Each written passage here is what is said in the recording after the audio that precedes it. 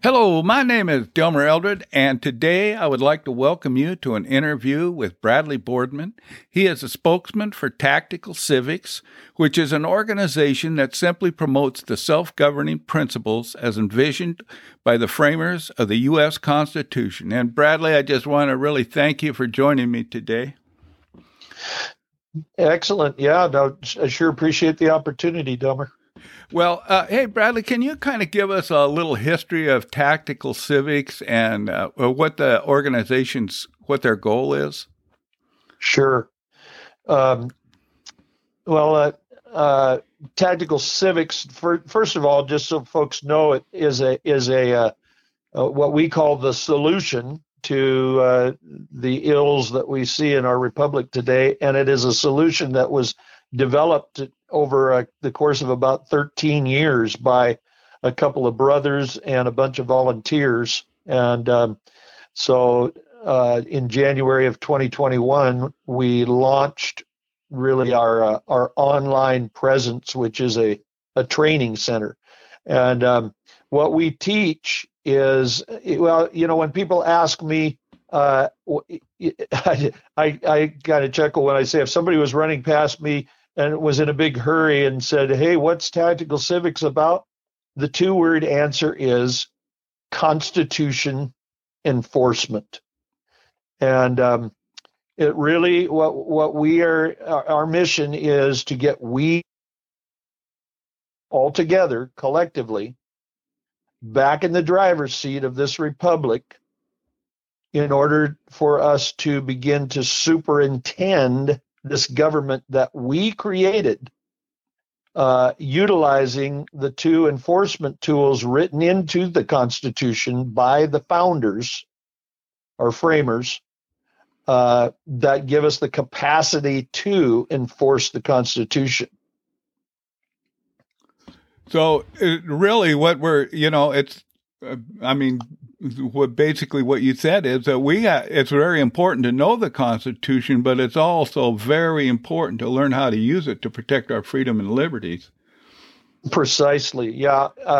It's something that we talk a fair amount about in our training center. There are any number of organizations out there that teach the Constitution, and we applaud the teaching of the Constitution. And some of these organizations are very good educators. But our question, in the final analysis is, why in the world would you want to go to all the time and energy and effort to learn the Constitution up one side and down the other if you have no intention of enforcing it? Well, the thing is that just looking at your website and a lot of young people that are getting involved in this, that want to use the Constitution to protect their freedom and liberty, is pretty exciting. That it's because basically the older people have become the warriors for freedom in this country, and your group has energized the younger people, and I think that's great. Yeah, we do have a fair number of folks from newer generations coming in to join us, and that we're elated over that, because really, we also have a lot of folks that are retirement age involved with us, but we realize that we're doing something here that has never really been attempted ever in history. Teaching people here in our republic the history and the civics that none of us were ever taught in school. The fact of the matter is we have been lied to. And you can look not very deeply at the government-run school system and see where that has gotten us. Really anymore, it's just it's a propaganda wing. So at any rate, we're happy to have younger folks coming in because we want to teach them so that they will be able to carry our work on, carry it forward as once us older folks begin to drop off. Well, hey, could you kind of explain a little bit about how these county grand juries work? And that's just one example of how you can enforce the Constitution to put government back in line. Right. Well, I could say a few things about grand jury. I certainly don't purport to be an expert on it yet. I've been involved here for about 2 years myself, and my, what an education I've gotten. But what I was thinking was I might start with just a couple of bullet points here to kind of ramp up to that. Um, we teach about we teach that this is the problem. And we say that for generations since Abraham Lincoln, we, the people, have failed to keep our republic. As Benjamin Franklin told Lady Powell when he came out, she said, what kind of a government have you given us? He said, well, we've given you a republic if you can keep it. And we've not enforced our Constitution, and this has resulted in rampant criminal violations of the Constitution by our elected servants. And it's seen daily in Washington, D.C., and really in every single one of our state capitals. We call them state palaces. So getting to this business of grand jury, which I will here in a minute, but our goal is to restore a repenting remnant of we the people to implement Constitution enforcement utilizing the two law enforcement tools stipulated in the Constitution. And this is where we actually get to the solution. So I've talked about the problem, I've talked about the goal. The solution, we believe, is to cause grand jury and well-regulated militia to be operational in every county. And I'll take a breath there and see if that seems like it's heading in the direction you want to go, Delmer. Well, when you mention militia now, that's a constitutional militia, right? Correct.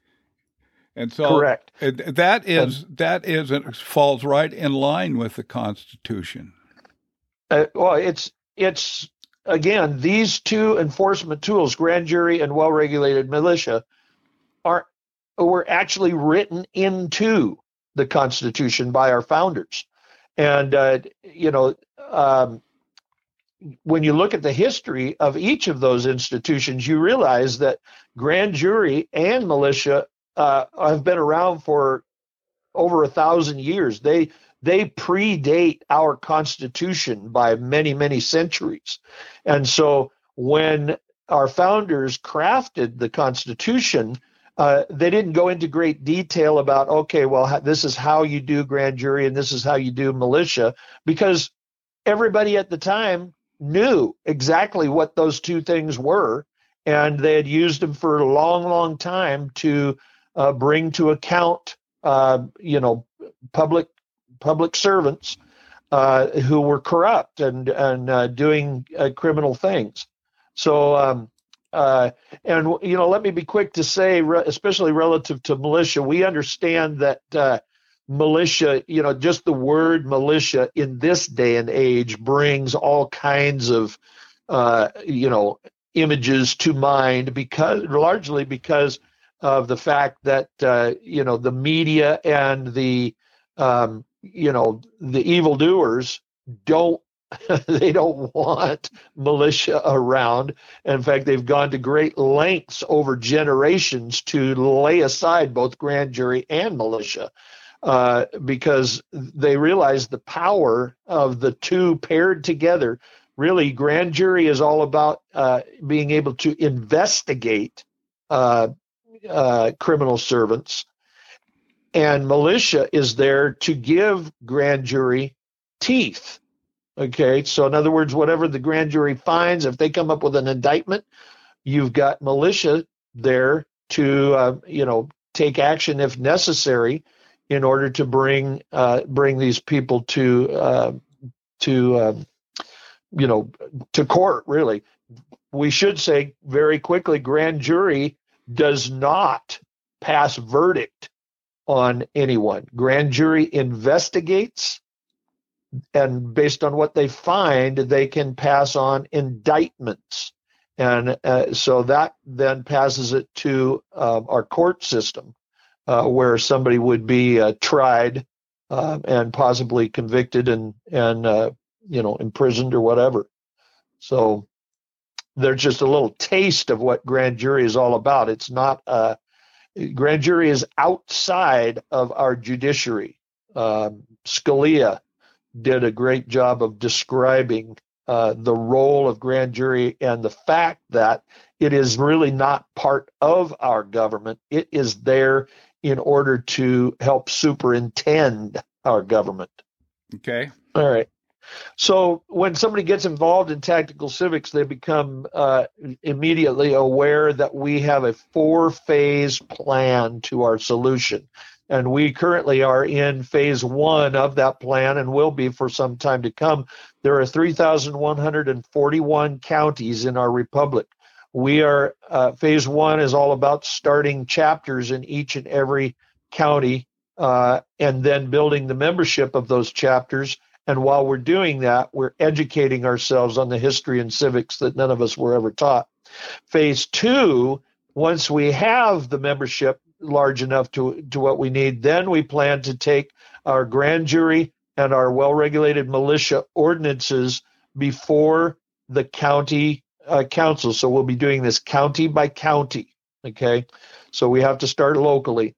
Then once we have those in place and up and running, then we move to phase 3, which is all about passing what we call our first right. And that's a much more detailed discussion. But most people don't realize that when the what we now know as our Bill of Rights, the first 10 amendments, were first proposed by the founders, there were actually 12. And so phase 3 of our plan involves resurrecting Article the First and causing it to be our 28th Amendment to the Constitution. And it's all about small districts.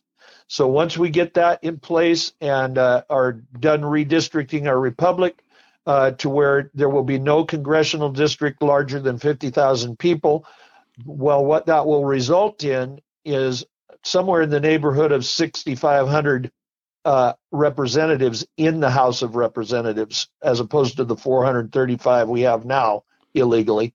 And we will, at that point, we will be bringing Congress home, where each representative will do business at their office in their own district, where we, the people, can keep an eye on them. Well, David,